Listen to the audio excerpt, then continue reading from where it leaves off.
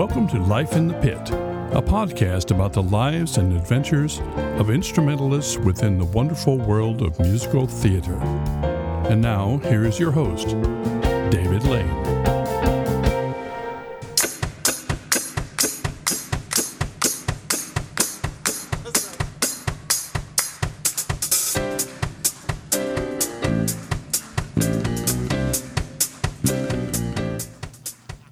You are currently listening to the Reeves House Band of the Reeves Theater in Elkin, North Carolina. They are being led by Tommy Jackson, and they are playing one of his original tunes. Tommy Jackson is my guest today, and he's going to be talking about the creation of the Reeves House Band and also some other work that he has done in theater for the pit and also on stage. More in just a moment. I pick the rules and I break the locks. There's no place that I'd rather be. I'm just doing what comes naturally. I saw you smile, but you turned away. Welcome to Life in the Pit. This is episode number 23. I am David Lane, and I'm pleased once again to share a great conversation coming up. Just a reminder, please subscribe, please share each episode, and also, if you are so inclined, please offer a 5-star rating and review on Apple Podcasts or wherever you're allowed to do that. Once again, I've got another great episode that went a little bit long, and in this case, we went long, and we really didn't even cover a significant portion of what my guest does to make a living. He's a freelance musician. He's a composer, a songwriter, but he also plays keyboard. He plays guitar, and we're going to talk about a lot of the things that he does. But just a couple of years ago, he was asked to put together a house band for a new theater that was being renovated. Just to show you how widespread the arts are needed and in all sorts of communities. This didn't happen in New York, Chicago. It didn't even happen in my medium-sized town of Winston-Salem or nearby Greensboro. Instead, it happened in Elkin, North Carolina, which currently, according to the latest census, has about 4,000 people. It's not really close to anything as far as a big city. It's right at the gateway to the Blue Ridge Mountains. It's a nice, cozy little town. It's not what you would think of for having a theater that has actual, of course, theater plays, but also attracts a lot of guest artists. And when they renovated this theater, they asked Tommy Jackson if he would lead and, of course, construct together a house band. And there's a lot of crossover skills with musical theater involved, and I wanted to talk to him about that. And, of course, I know that there's a lot of skills involved because it was through theater that he made these connections in the first place. Tommy Jackson is a very interesting person in terms of just the life that he's had and his career in music. And let's not delay any further. Here is my conversation with Tommy Jackson.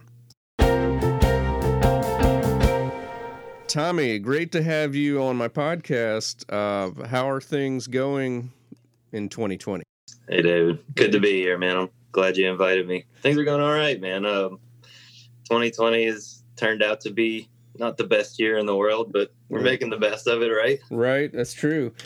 I still don't think I have a complete picture of like how you earn a living, so I figured we'll just clear that on the podcast. I know that you are a performer with a lot of outlets, so you've got at least 2 bands that we'll talk about, with the New Traditional and the Easy Street Apothecary. And, of course, you've one thing, we're going to save this for later, that I definitely want to talk about. You've started a house band, in a city. We're going to talk about that. You're also a singer-songwriter, and occasionally you're going to be seen in the theater, either in the pit or on stage. So there's a lot of stuff to talk about. Are there other things that we don't know about? Like, what are some other ways that you spend your time? Oh, yeah. So I also do a little bit of side musician stuff where friends will ask me to come and play with them in their projects. Mm-hmm. And so whenever that happens, that's always a lot of fun. Mm-hmm. But starting a band in 2020 is a little bit strange, since none of us can actually be together in the same room. Right. So I got a message from a couple of my buddies, and they wanted to start they called it a yacht rock band, which Yacht is rock, okay. Yeah, the kind of music that you would hear on a yacht party, Okay. or on a yacht that's having a party. Right. And so it turns into something like smooth rock from the 70s, and Steely Dan and things like that. And so they wanted to put it together a little while ago, but there was no way for us to get together and be in the same room. So we decided that we would all record our parts and video video ourselves, and then put it all together into a video.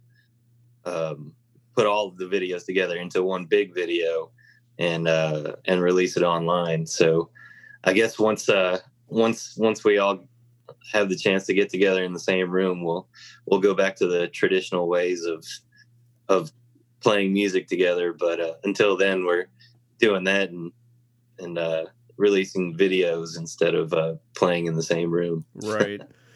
You also had another, before we get too far into the music, you had another big event planned for 2020, and it turned out to be 2020 was a bad year for that too. So, and it got postponed to 2021. So you know what I'm talking about, right? Are you talking about my wedding? Yep. That's actually, it was our original date. So I was supposed to be getting married this Saturday. Okay. Which is September the 18th. Right. And we made the big hard decision to postpone it to 2021. Right. Well, one of the ironies is for almost any wedding, the thought is, am I going to be available? Am I going to have to get a substitute for a show? As it turns out, ironically, I could totally attend this Saturday. I've got time, You got stuff to you don't have much going on at the moment, right? Well, almost everything I have going on is at home, and so it's it's flexible. I can plan when to do it. So that's kind of that's the way it is with me too. Everything's kind of flexible, and you can kind of do things at your own pace. Right. Well, I'll tell you what, let's just pretend for the moment that 2020 doesn't exist, and let's pretend it's 2019. Walk us through, I don't know, just maybe a typical month of your professional life. What are some things that you might be doing? So typically in 2019, I was working for the Reeves Theater in Elkin, North Carolina, which they had hired me to. In 2017, they asked me to create something called the Reeves House Band, which was exactly what it sounds like. It's the house band of the Reeves Theater. Right. And now, how did you get that gig, by the way? It's like, did you know one of the owners or something? Or? Funny enough, I had been music directing shows in Elkin for the local arts council for the past 3 years or so, and so they kind of knew me that way. Mm-hmm. And so of course the Reeves Theater is a little bit different than right. your typical what music directors usually do. So but they knew of me through the arts council there, and so when they finally got to the point where they were going to open up the theater, they started asking around for potential music directors. I guess you could call it a music director, even though right. it's a lot different than you might think a typical music director for a Broadway show might do. It's kind of a combination of it's a hybrid of your typical rock and roll band mm-hmm. with a typical theater band. So we can get more into that later, but that's right. They kind of they wanted to form a house band for the theater, Right. and they were looking for somebody to be able to do that. And then also they asked me to help out with the booking and help out with the day of show pre-production and things like that. So, right. Well, on actually, I think we can talk about it because it strikes me, you know, having not actually like been in your direct position, but just from my observation, there's a lot of similarities to the skills needed for a theatrical music director. And that, first of all, you're in the business of collaborating for the sake of entertainment. It might be a lot more so focused on the music, but you're also putting together a show. And, you know, like the first show that I saw you guys do was, I guess it was 2018. It was a Mardi Gras celebration. oh yeah, I remember you came to that. Yeah, that was a and fun it's show. like, and you guys marched in with When the Saints Go Marching In. So I mean, you had some theatrical touches. Definitely some theatrical to touches that show. for sure. You've got some, you know, some places where some guys go off stage and then come back on stage, and you know, there are the rock band and, you know, centered, or well, even sometimes jazz band. You've got the band centered stuff, you know, that happens with some mannerisms and all that. But I think the organization of it, one of the things, like I know a music director will sometimes have to do, is they have to add stuff to the written materials. You may have to write out some things. And, you know, I think we've all had to do that. Like, we don't have this instrument, so, you know, maybe we don't have an oboe, or we're not playing something out of the oboe book. So we have a flutist and he needs to be able to play that. And so you write that out for him if it's not already written. I know that in that Mardi Gras show, you had some, you know, you had trumpet and trombone, and I asked him afterwards, I said, so what were you guys playing from? And said, oh, Tommy arranged that, you know. So, and I think they were playing off like their iPad or whatever, but it was, you know, some horn charts that you had added for some songs and all that. So it's kind of piecing together some various things, but let's talk about what the house band does. I know that besides the Mardi Gras show, the only other thing I've made it to was a Woodstock. Gosh, it must have been a 50th anniversary celebration of like the original, right? So. Right. Yeah, that was a fun show too. But you you know, you also included like later Woodstock performances. You know, was it just the original? Right. Yeah. Yeah, I know you do like certain like band tributes. Like I feel like, didn't you guys do the Beatles at some point? Yeah, the Beatles that's been one of we do that one once a year just because I'm such a huge fan of the Beatles. They're a big influence on me, and it's a popular show. So that's one of the only shows that we do on a regular basis once a year. Right. But yeah, I mean, there's a lot of like classic bands and like some tributes and stuff you guys do. But as a house band, I assume you guys also, if you get a guest artist or solo artist that wants to come do their concert, they may have their band, but if they don't, you're the band, right? Is that my understanding correctly? Yeah. It's only happened a couple times where an artist might come in and she needs a backup band, and that's what we're also there for that as well. Right. Yeah, that's been something that I really have been wanting to do more of, is have solo artists come in and then us be their backup band, which with the couple times that we have done, it's been a lot of fun. Right. But that's something that I wanted to do more of for sure. Right. And, you know, just for the benefit, you know, because we have a lot of listeners from all over the country. So, you know, Elkin, if you're trying to picture Elkin on the map in North Carolina, I mean, it's a full hour away from, you know, Winston-Salem, I think. And, but it's a very small town, but it's got some, I don't know, it's got some charm downtown. It's got an actual downtown area with 2 or 3 streets kind of heading toward the river. It's got a river going through it, and then you've got maybe 2 or 3 streets heading the other direction as well. But a lot of coffee shops too. Yeah, a lot of coffee shops. So the Reeves Theater, I mean, it's coincides with you being asked to direct the house band or create the house band. It was actually the whole building was renovated, right? Yeah, so the theater was built in the 40s, and it was actually originally a movie theater, and it was that way all the way until the 90s when it shut down and just kind of closed its doors, and it kind of stayed like that until around 2017 when it was opened up as a theater for live music.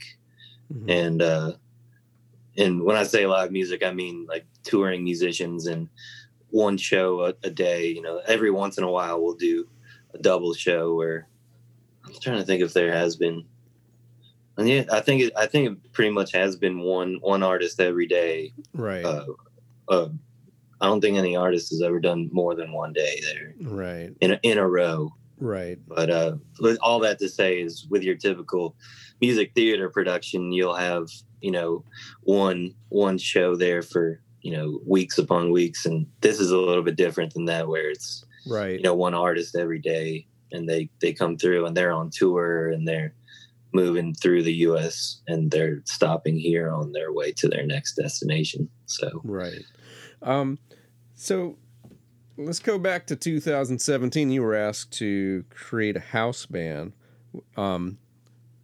So what did you do from that point? It's like, I assume, well, first of all, you gotta you gotta kind of figure out what kind of instruments does that involve, and then you go ask people to. I assume that how did you frame that? Did you ask them, would you do this for this first show and see how it goes, or do you say, can you commit to this? We might be doing one or two a month, that type of thing.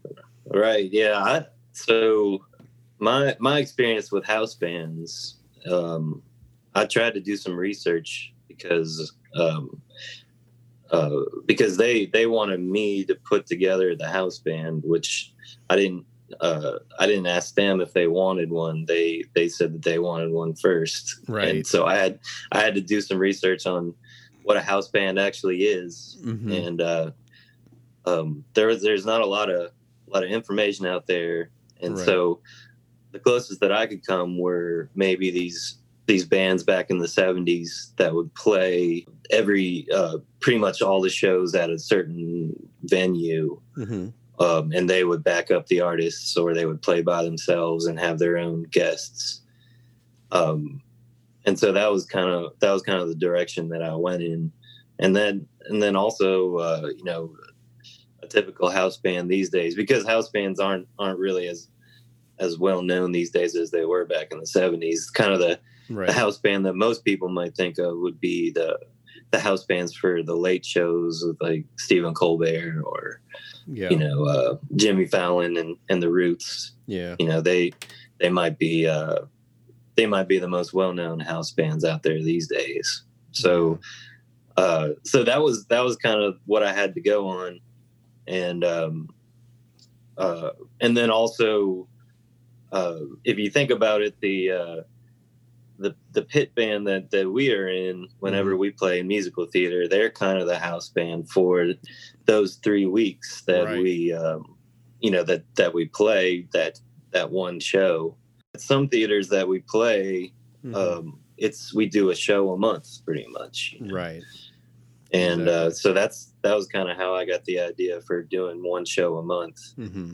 was from my experience in the pit and playing with these productions, where I knew it was possible to actually do one show a month, because I'd been doing it for the past however many years, I guess maybe 8 to 10 years, and once a month. And technically we do 10 shows a year, but the idea is to pretty much have them be a month apart, and then we take 1 or 2 months off to rejuvenate and come back the next year and do it again. Right. Now, just to interject, just a little trivia, about house bands. But one of the famous house bands, of course, is Saturday Night Live, their house band. And totally. Do you know who the original music director of that show was? Who was it? Howard Shore, as in the composer of the No Lord of the kidding. Rings trilogy. Oh my gosh. Wow. that's oh man, Yeah. I can't believe I never knew that. And Yeah. that's a really neat piece of information. If That's you- really cool. If you want fun, just Google image search Howard Shore SNL. And just he had the 70s hair and the beard and all that, and yeah, it's really great. So That's so cool. I had no idea. yeah. So in preparation for a show, let's just take some of the things. So I guess you got to figure out, like, if you've got enough of your house band, if you got to add some guest artists. Assume you got to figure out what is the theme of the show, and then what songs are you going to do, like, and then just like a theater, you got to put them in set lists. You got to figure out, like, what's act 1, what's act 2, and are there other things like is that, what's your process in preparing for a show? I mean, let's just say okay, I just make up something, and maybe you've already done this. Let's say someone says, let's do a Bob Dylan tribute show. Oh, yeah. So what would be like the first? What would be the steps that you would do to prepare for that? Yeah, you kind of hit the nail on the head with your ideas of what the preparation was. That's pretty much that's it. So we decide on what the overall idea of the show would be, which would be Bob Dylan, Mm-hmm. and then from there think about what instruments would be necessary. So what instruments do you think of when you think of Bob Dylan? Yeah, and of course, I mean, from there you could say, well, do we want to do it the way Bob Dylan played it, or maybe it's like Jimi Hendrix plays Bob Dylan. Yeah, and then there's so many Tom versions Petty, of it. Yeah, we actually did a Bob Dylan show, and what the direction that we went in was, at the time I was really into, I still am, but gospel versions of Bob Dylan songs. Oh, okay. So I'd heard a bunch of gospel versions of songs that he did, and so we went that direction and did something where we had some gospel singers come in, and a lot of B3 organ and big drums and all that stuff. So Right. that was kind of the direction we went in, and that's kind of the creative aspect of the show is, we can decide how we want to do this. Sometimes we're really true to the artist, and we stick to their their original sound. And sometimes with Bob Dylan, there's so many different versions of his songs that are great that you can really choose kind of the style that you want to and the path that you want to go down. That was a great suggestion. That I love Bob Dylan. He's one of my favorites, and also it makes it so his music kind of opens up a bunch of different pathways to go down, where you can choose what style you want to play in and all that. So yeah, that's kind of the beginning is you choose. We wound up choosing your traditional band with drums, bass, guitar, piano, organ, and then we decided to get a couple featured singers. One was a gospel singer, and then another one was now that I think about it, I think it was we had some backup singers, right? And then I kind of brought in I've always been a fan of Bob Dylan, so I kind of brought in the traditional Bob Dylan sound, which I can't do his singing voice, but we went down that avenue of a more traditional Bob Dylan sound, right? And yeah, it was a lot of fun. One of the ironies there is that talking about house bands and talking about Bob Dylan, but one of the most famous, I guess, underlooked bands was The Band. It's they played with Bob Dylan in the 60s, and before like 1968 they had music from the Big Pink, their own album, and I love that album. Yeah, I just re-listened to that. I've been you talked about the Beatles earlier. I'm reading a biography written by Bob Spitz It's about 1,000-page book, so it's a very, very detailed thing. But it's just put me in the whole mood for that time. Like I was just reading about they just recorded their first single, and they heard about an up and coming band called the Rolling Stones that was in London. And I never realized the timeline. To me, I always thought, Rolling Stones and Beatles, they came out at the same time, but it actually wasn't true. The Beatles were first on just about everything. I think it was Revolver is the whole reason why we entered the album era. Before that, it was all singles. And of course, it's just like, psychedelic albums, like they were the first one to come out with that. But they were about a half a year ahead of the Rolling Stones, in terms of coming out. But right after that single, they went to London to a club to hear the Rolling Stones play, and they heard all kinds of things they hadn't thought of themselves. And there was a kind of an energy. There was a different style of beat and just kind of a way of engaging in stage presence that they hadn't even thought of. And John Lennon in particular was like, they're a little bit more radical than us. And, maybe we can harness some of that into, later stuff. And you can certainly tell that affected their trajectory. And it just put me in the whole mood for that era. So I was like, I've just been looking at like all the albums that were considered revolutionary in the 60s. And that's a great time period. Yeah. It's funny to see that they were kind of byproducts of blues from America. Mm-hmm. Rolling Stones and the Beatles in their later years, I guess. And also Led Zeppelin. They were kind of big, influenced by the blue, Mississippi Delta blues and Chicago blues and all that. So right. It's neat to see all. That's kind of where they got a lot of their ideas. Yeah, the Rolling Stones definitely was in all the American blues. The Beatles, to an extent, early on were like that too. But their big influences, like when they started writing their own songs, was Buddy Holly and the Everly. Yeah, Buddy Holly and the Everly Brothers. Yeah, it's like, mm-hmm. And there are a few others in there, but it's just kind of interesting. Like it's kind of famous.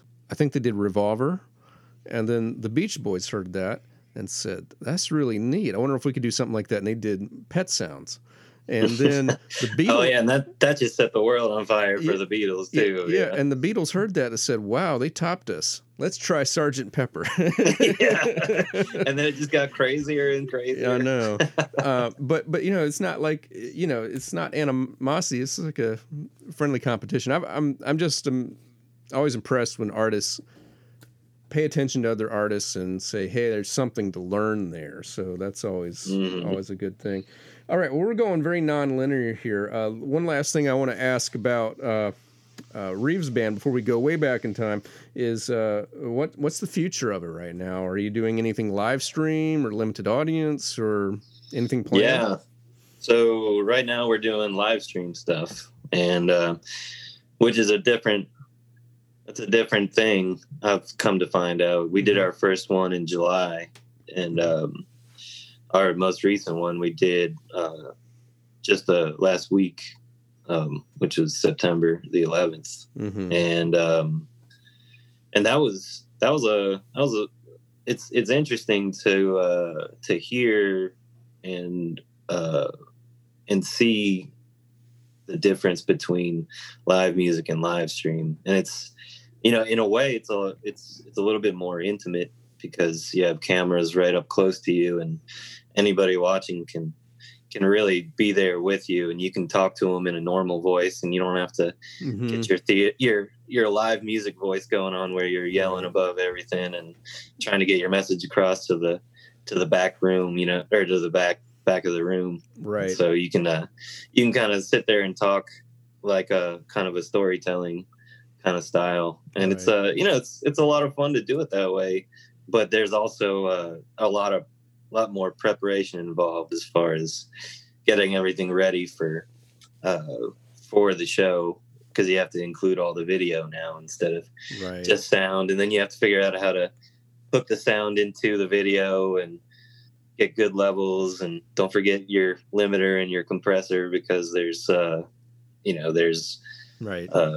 there's issues with clipping and all that stuff. You gotta figure out all the issues that go along with live streaming. But yeah, that's kind of what we're right now. We're doing live streaming until we can open back up and have live audiences. And what we do is we put the show on for free on Facebook or right now we're just doing Facebook, but we're working on doing YouTube and some others. But we put it on Facebook right now for free, and then we just ask people to donate what they can, and think of it as a live show that you're watching in your pajamas or however you decide to watch, and think of it as, buy a ticket to the show and donate what you can. Our typical ticket price is around $20, but if you can't do $20, then that's totally fine. You can also watch with a bunch of friends and pool your money that way. But yeah, it's just, you have to figure out how to be creative about it. There's no tickets. It's just we're 2 live stream shows in, and we've started figuring out and finding patterns and figuring out what's what works and what doesn't, and it's it's a learning process, but it seems like we might be doing this for a little while at least, so might as well figure out how to do it the right way. It's all a gamble. People who are doing this, they realize what they can't expect everybody to pay the way they would have to get in a physical building. And, I guess what we're all hoping for is that people are appreciative of this time, the effort the artists are making, and that when there's a more normal economy and normal way of life, that, the same people, or most of them, will be glad to pay for the arts. And maybe some people who hadn't paid before will do that. It's also easy to imagine a scenario where people get used to not paying for things, and it's like it's really, I don't know, it's a little anxious wondering how things are going to be when there is a normal.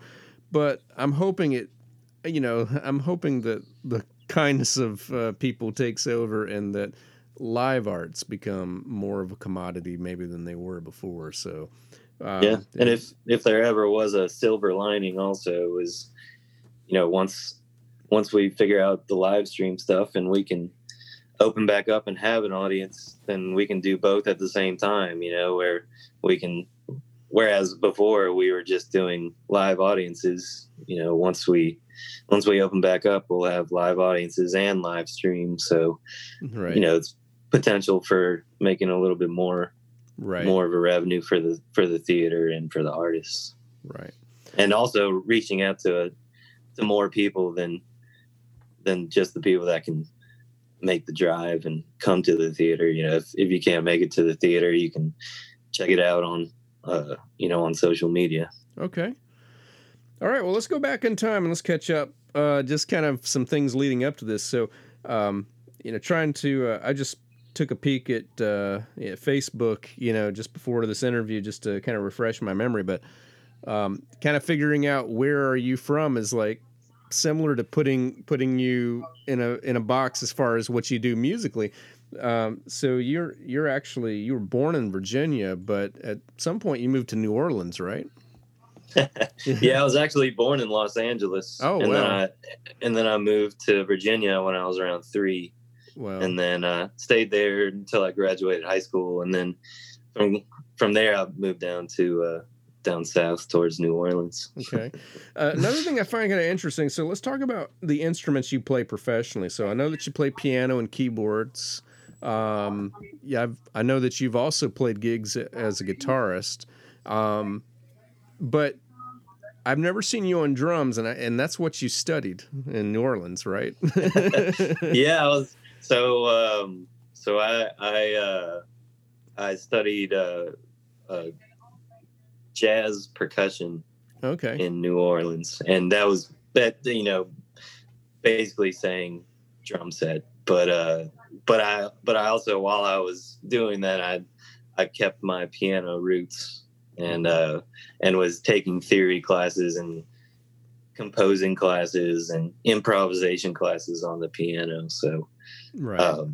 So yeah, I was playing the drums a lot back then. Mhm. But when I was playing the drums, there was all the funny thing about New Orleans is that there's plenty of drummers down there. Right. Oh, yeah. But there's and you'd think that there's a lot of piano players too, which there are, but there's more drummers than there are piano players. So I found myself going into classes and them needing piano players to they were short on piano players, but they had plenty of drummers. So I would they would ask me to play the piano with them, and Yeah. that's kind of how I kept my feet in the piano world. I wonder how much of that is just irony. It's like from, like maybe there are a lot of drummers that are thinking, how many drummers can there be? I'll move to New Orleans. And then maybe you've got a lot of piano players saying, there's got to be way too many piano players there. I'm not going to move there. So Right. You create the very thing, that it is. So, I mean, have you kept up drums? Is that something like someone said, I need you on drums. Would you be able to jump in, or would you need to like a little refresher course before you do that? Wow. Yeah. Drums. So the thing about drums is it's hard to write music when you're a drummer. Right. That's true. You got to start off with your instrument, and then, there's no chords, and Right. you can sing while you're playing the drums, which some of my favorite bands had a drummer as a singer, of course, like Levon Helm and Yeah. Don Henley and all that stuff. But I found that I wanted to go into the composing and songwriting aspect of music, and it was easiest for me to do that with the guitar and the piano. Right. And so when I originally decided to play the drums, I was 12 years old, and I just wanted to be in a band. Right. And I didn't think too much about the compositional aspect and all that stuff. So when I fell in love with the drums, that was kind of it was a moment where I decided that was the direction that I was headed in. Right. And then when I got to the point where I decided what to study in high school, that was what I was kind of interested in. So I started taking marimba lessons and vibraphone lessons, and learning how to play 4-mallet marimba and Right. percussion. Mm-hmm. And so that was how I kept my knowledge of theory and composition going. Right. But I was always passionate about being in a rock and roll band and playing the drums. So later on in life, I would kind of figure out that my roots are in Mm-hmm. songwriting and rock and roll and being in a band. But I don't necessarily need to play the drums in order to have that anymore. I can kind of focus on my the direction that I wanted to go in, which was songwriting and composing, and dedicate myself to the piano and the guitar instead. Yeah. At what ages did you pick up piano and guitar? So I started the piano when I was 8. Mm-hmm. I think it was 8. I'm pretty sure it was Yeah. around that time period at least. And then my parents would have me do piano lessons, Mhm. and from around 8 until around the age of 12, I played the piano. Mm-hmm. And around 12 was when I got my first. I started listening to my own. I started having a taste in music, I guess Right. you could call it, where I decided what I wanted to buy and what the music that I wanted to buy, instead of my parents telling me what to listen to. Right. So that's, I guess, for most people, that's around the age of 12. Right. And so after that, I decided that the guitar was something that I really wanted to learn, and the drums. So the Right. drums and guitar were kind of what brought me into the world of being in a band. Right. And instead of instead of piano, which was the world of solo, learning your own material, learning your own music and playing it by yourself, Right. So I love the collaborative aspect at that age, and I still do. It's probably one of my favorite things about playing music nowadays. Right. To kind of describe yourself as a pit musician, so from what I can tell, you're very well rounded as a keyboardist. So like you're the type of keyboardist that's definitely comfortable playing out of a keyboard 2 book and can do the patch changes and all that. But you've also played piano 1 books and I don't know. Have you ever been like the accompanist for a show? Have you ever done that? I mean, I assume you have because you've done music director / piano, so you've probably done like the full accompanying, during rehearsals, right? Yeah, I'm definitely not as good as you are at it, that's for sure. But whenever I get a chance to watch you play the piano, I'm always sitting there watching intently. But I've definitely done the accompaniment stuff before. Right. My style is a little bit different in the fact that I'm kind of from the world of improvising more than I am from the world of reading sheet music. Even though I love reading sheet music and I love reading music, and it's one of my favorite things. It's my strong suit is definitely with my ears as far as playing music goes. But yeah, with accompanying, I can sight read decently, and I can I can play music on the page. But sometimes accompanists will tell me that I play it differently every time, right? which is true. I'll definitely do it differently every time. So it takes a little bit of a flexible singer to be able to play with my accompaniment skills. Right. Yeah. I mean, for some productions, that's just what's needed. Now on a guitar, so I know that your background is rock and jazz and blues and all that. Are there types of books for theater that you're not comfortable with? I mean, or ones that you're more comfortable with? Like some guitar books, everything's kind of written out and might even call for a more classical style. And I didn't know if that's in your wheelhouse as well, or if you kind of prefer the ones that are truly electric and rock or jazz style. Yeah, that's a great question, because there are two different ways of doing it. Well, on the spectrum, there's the more improvisational aspect, and then on the other side is you write down everything and that's how you play it. Right. And I've done both, and I find myself working harder when I have the type of music that is, you want to be true to the sheet music that's written, right? As opposed to if you open up the book and it's just chord charts, there's just chords there, not as many melodies or harmonies involved. And I find myself doing that a little bit easier. With that being said, I have played musicals like Mary Poppins where there's no improvising going on there. Right.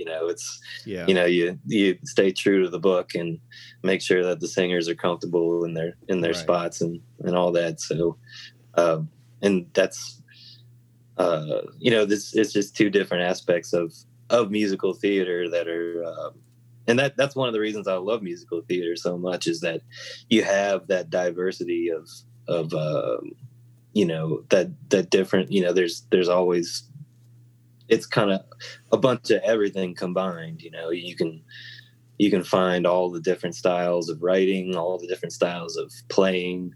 Right. And that's one of my favorite things about musical theater. Right. Now, when it comes to the musical theater, what was what came first, being on stage or being in a pit? It depends on if you call ballet musical theater, because I did used to take ballet lessons, and I was in the Nutcracker. Wow. And if you count that as musical theater, right. I was Fritz, the kid that tore the head off the Nutcracker at the party at the beginning. So okay. Wow. I was a troublemaker, I guess. But nice. Yeah, So I guess that was, if you count that as musical theater, then how long did you take ballet? Not very long, maybe 3 years or so. Okay. But I did that and tap dancing. Okay. So that was kind of my rhythm part, I guess. Okay. Well, I think they're all kind of related, but like just to kind of like stages and plays. So how did you enter that world for that? Let's see. I think the first show that I ever did was the Rocky Horror Picture Show, and I was playing the drums on it. Okay. So that was in college. So it's funny because something funny actually happened during that show that is on my list of funny things that have happened in my life. But we can get back to that if you want. Oh no, go ahead and tell us about it. So the Rocky Horror Picture Show, I was playing the drums, and we were on stage, and there were lights behind us, and so we were in the middle of the show, and the music director turns over to me, and he's looking at me, and he's like really kind of frantic. And he's looking at me really like there's an emergency going on. And he's like, and I'm sitting there just reading the music and having fun and, enjoying myself. And he's like, Tommy, you're on fire. I'm like, yeah, I'm doing pretty good, aren't I? He's like, no, seriously, you're on fire. And I turn around and I see that my cymbal bag had been draped over one of the lights. Oh, nice! And the smoke was coming out because it was being burned. And so I turned around and got it off as fast as I could and threw it over, and that was that. But it was a funny situation for sure. Nice. Let's see. Now I've got to be the anal musical theater guy here, just because I know somebody else will comment on it. So this is just a common thing, but the Rocky Horror Picture Show is the movie. You take out the word picture for the actual play. It's just Rocky Horror Show. Rocky Horror Show. Yeah. Okay. Yeah. I had to learn that when I first did I guess I played on it twice. I music directed it once, and then I subbed for it this past year. So yeah. Yeah, one of those little things that theater people will tell you. So, when did you actually get onto the stage? So, I know one role I want to talk about for sure is, there's a couple of roles. I didn't know you and didn't get to see the show, but I know you were in one show that uses musicians on stage, like Pump Boys and Dinettes. I think that's what it's called. I'm not. Mm-hmm. That's one I know. I've seen you on the poster of that, so I know that you were in that. But then probably the biggest one in the last few years that you've done a couple of times is the $1 Million Quartet. And back on episode 2, I talked to guitarist Alan Beck about that. He played Carl Perkins. You got to play Jerry Lee Lewis, so you had a lot to do there. You had to sing his songs, play his songs in his style, and also come up with some of the mannerisms to do that, and do things like stand on top of the piano. So, so you had an interesting, and of course, one of the things I think some pit musicians might be, I don't know, horrified to know this, but if you play on stage, you got to get off book. It's like it would not be, I don't know, it would not go over well if you had the book in front of you playing. And so you've got to, but you're the type, you love improvisation, and you love, and I think you would rather the book not even be in front of you as much as possible. So that kind of suits you. But what was that like preparing for Jerry Lee Lewis? Well, I definitely have to say I'd never slid across the top of a piano and played it backwards before, right. And done it, and twirled around in a circle and learned how to play it backwards with my feet up in the air. Right. that was a first for me for sure. Right. But it was fun, and Alan, what can I say? He's one of the great guitar players in the area, and for him to play, Carl Perkins, and for me to be able to do Jerry Lee, and then we had Taylor Vaden playing Elvis, and Gray Smith doing Johnny Cash, and they were just, it's just a cast of really talented people, and the music was interesting. It was on like I said before, the spectrum of improvisation is closer to the improvisational aspect of that spectrum than the classical one. And so the music, if you listen to it, of course, you'll hear it it's so influenced by blues music that it's hard to not classify it as blues, in my opinion. Right. So a lot of the music was is kind of your standard format. If you're playing a blues show, it's easy to make it all sound the same unless you actually pay attention to the details and get the small nuances of each song to be to come forward and actually make and have people pay attention to those, because it's really easy to make a blues show sound really the same and monotonous. Right. But the music was really blues influenced, so the getting off book wasn't as hard as you might think. Right.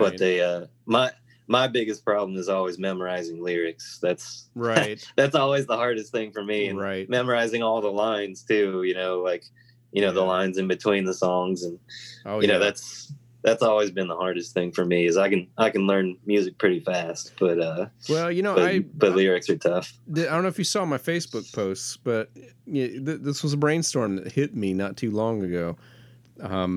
I have always had a hard time with lyrics, and I just kind of posed this out there. I just put it on Facebook. I said, I've noticed recently, like, when I listen to a song, like a rock song, I am dissecting everything I hear. It's like I hear the chord progressions, the voicings, the bass line, I'm figuring out what the time signature is, the key signature. It's like I'm pulling it apart so I can understand it. As soon as I try to listen to the lyrics, all that stuff goes in the background, and it's a completely different listening experience. Yeah, and for me, it's one that I have a hard time enjoying as much. It's just kind of the way I'm wired. So I posited out there people who still make use of active theory. So that would be, of course, people who teach in a university, people who write music. I said, are you the same way? And it was pretty much unanimous across the board. People who use music theory have a hard time with lyrics. And so, I mean, I didn't really get any exceptions to that, and a lot of comments. So it was very, very eye-opening for that. So that's interesting. Yeah, I could totally see why that is true. Right. I hadn't really thought about that, but yeah. I think you have something there. That's interesting. Yeah, it's like, so you kind of have to tune that out. You have to make yourself, just focus on the words. And it's like you talked about Bob Dylan. I've always had a hard time with Bob Dylan because when I hear him play, I don't hear a lot of musical stuff that's drawing my attention. I know his strength, his legacy is based on his lyrics. Mm-hmm. So it's why I've always gotten more out of covers of Bob Dylan. It's like when I hear other people do knock, knock, knock, knocking on heaven's door, I get a little bit more out of it than when I hear him do it himself, But that's just kind of been my perspective, when it comes to that. Yeah, it's really true. Bob Dylan's like, if you listen to his, solo work, it's just strumming cowboy chords. Right. And, there's, you kind of focus more on the lyrics. And, right. And, a lot of people will say his voice isn't that great. I happen to love his voice. Right. Just because, especially the later years, like what he's doing right now. Right. But yeah, his focus was always on the lyrics, right? And his music was kind of highlighting that. It wasn't the most interesting music in the world, so you would the most interesting thing was the lyrics, and that was what was highlighted. So right, yeah, I think it definitely takes a different mindset to listen to Bob Dylan than it does to listen to maybe ABBA, right? Where the music is really interesting, and it's there's a whole bunch there to unpack. Mm-hmm. But if you're listening to ABBA, you might know the words "Dancing Queen," but you don't know the rest of the song. Right. It's like is it One Night in Bangkok? I can't remember. From Chess, yeah. From Chess, it's like that song's a great song. It's got such great music going on, but I don't know I played that song for 3 weeks straight, and I still don't know the lyrics to it. Like I know, I know the word Bangkok, and that's about it. Yeah. Well, as opposed to Dylan, it's like, it's easy to memorize those lyrics. It's easier to memorize those lyrics because you don't have to pay attention to much else than that. Once you get the 3 chords that he's strumming, then you can really pay attention to the lyrics and sing them if you want. Well, my favorite band of the past 30 years is Radiohead. And, oh my gosh, I love them. And, other than the song that was kind of their producer enforced hit, which was Creep, where, I think everyone can kind of sing the chorus to that. I can't tell you the lyrics to any of their songs. Like my favorite album, if you ask me to choose my favorite album of all time in rock, it's OK Computer. And that's same here, man. That's one of my favorites for sure. And I can sing phrases lyric wise, but I don't know the lyrics to any of those songs. It's like you probably know. I bet you know the melodies. Oh yeah, the melodies. The melodies. I think that's the thing about Radiohead that I truly like is I like the combination of the interesting things going on underneath with the instruments, but then Tom York's melodies that he's doing. Oh yeah. And I can't tell you. That's probably one of my top albums of all time also, right. OK Computer, but I can't tell you all the words to that album. Right. It's like, I could probably sing most of the melodies and probably play most of the songs on piano or guitar, but I wouldn't be I would have to look at a lyric sheet in order to be able to sing those songs. Well, one difference I have noticed, like with Radiohead and a lot of rock bands compared to, say, musical theater. And I'm going to go and throw in Weird Al Yankovic on this side. I love Weird Al. Yeah. Oh, yeah. One thing that stands out about Weird Al in the world of rock is not the parodies, but because the lyrics are such an important part of what he does, for his image, he enunciates his lyrics. Whereas, that's true. When you listen to Tom York sing, like something like "No Surprises," no surprise, it just kind of slurs together. I think that's kind of their style too, though, because there's like some of my Radiohead's one of my favorite. There's another band called Bon Iver where his focus is on the melody, and if you listen to the lyrics, or if you go and look up the lyrics, they're beautiful, but they don't really make a lot of sense, So I think. Weird Al definitely has a message that he's trying to get across. And so enunciation is the most important thing so that people can hear the story he's trying to tell or hear the words that he's trying to say. Whereas with Tom York and Bon Iver, I think the more important thing to them is the melody and the way the words sound, not necessarily the message. Right. And I think the way the words sound and the way that they feel coming out of the artist, what's happening and how good it feels while they're saying those words is that's important to them and kind of helps them shape the melody a little bit more. Are you familiar with Carl Jenkins, composer? The name sounds familiar. Okay. Back in the early 90s, there was a Delta commercial, Delta Airlines, and it used his music. Also, he wrote a piece for the De Beers Diamond commercial. It sounds like Vivaldi, but it's actually him. But the Delta, it's an Audiamus is the name of the piece he wrote for that, and there's an album called Audiamus. And if you look at the liner notes, he made up all of the words. He made up the entire language because he wanted the sound of those syllables. And it was inspired by some African stuff he heard, but it's not anything. There's no translation for it. It's just kind of what he made up, what he likes. And so it's just kind of interesting that parallels the approach that you're talking about. That's interesting. Maybe he's kind of influenced by J.R.R. Tolkien. Right. That's true. Where he's making his own language. That's true. Well, I mean, it's kind of ironic. We, this is a show that talks about musical theater. We haven't talked a lot about quite a bit of experience you have as a keyboardist and a music director. I mean, I noticed you've done Chess, you've done Chicago, you've done Aida.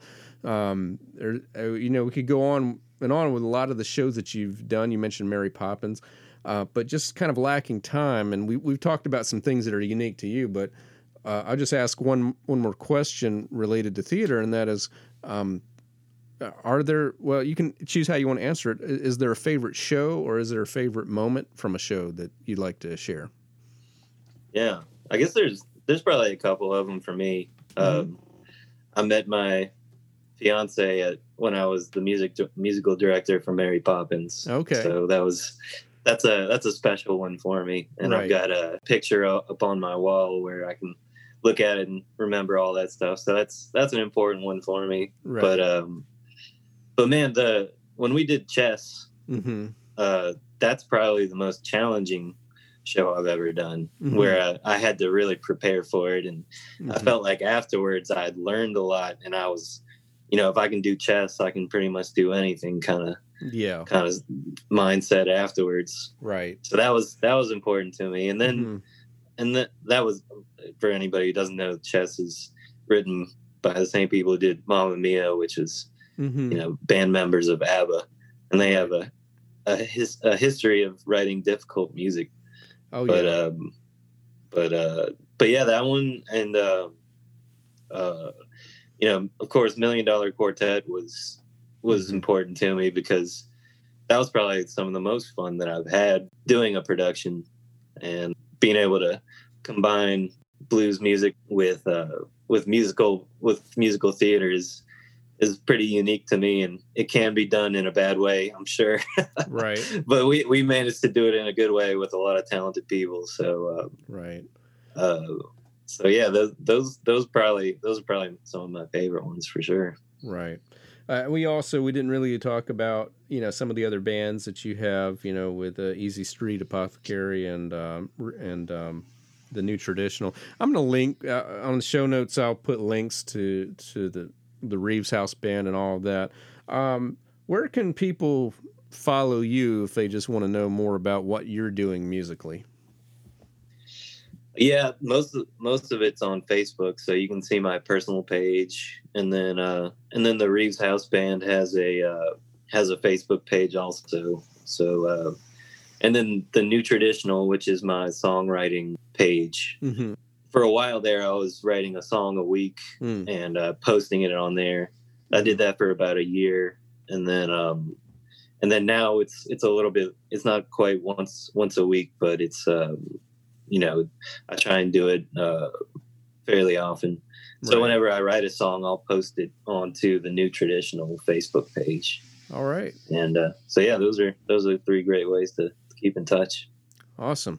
All right. Well, thanks for taking time out. Hopefully things get back to normal soon, and but glad you're still able to keep busy, and glad you're able to come on the show and have a conversation. Yeah, thank you, man. I had a blast, and I think what you got going on is awesome. Well, the life in the pit. I think it's awesome. Oh, thank you. That just about wraps up episode 23.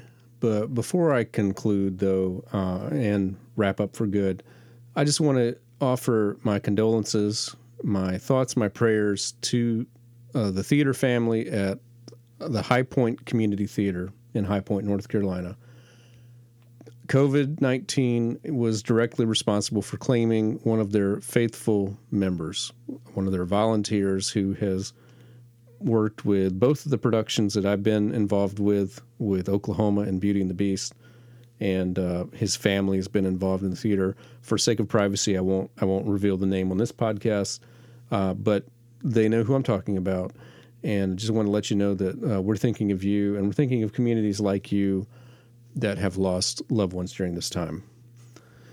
Please join me again next Friday for episode 24. This one's a really special episode for me because I am connecting once again with someone I used to go to high school with and have not seen or hadn't spoken to in 30 years. And that's a fun conversation. Just a reminder, but you can find this podcast on Twitter or Instagram at Life in the Pit Pod. And you can follow me on Instagram at David Lane Music or Twitter and Facebook at David M. Lane Music. I want to give a special thanks to Mark Parolo for his cover art and to Bill Cisna for providing the introduction to this podcast. The theme music is composed and performed by David Lane.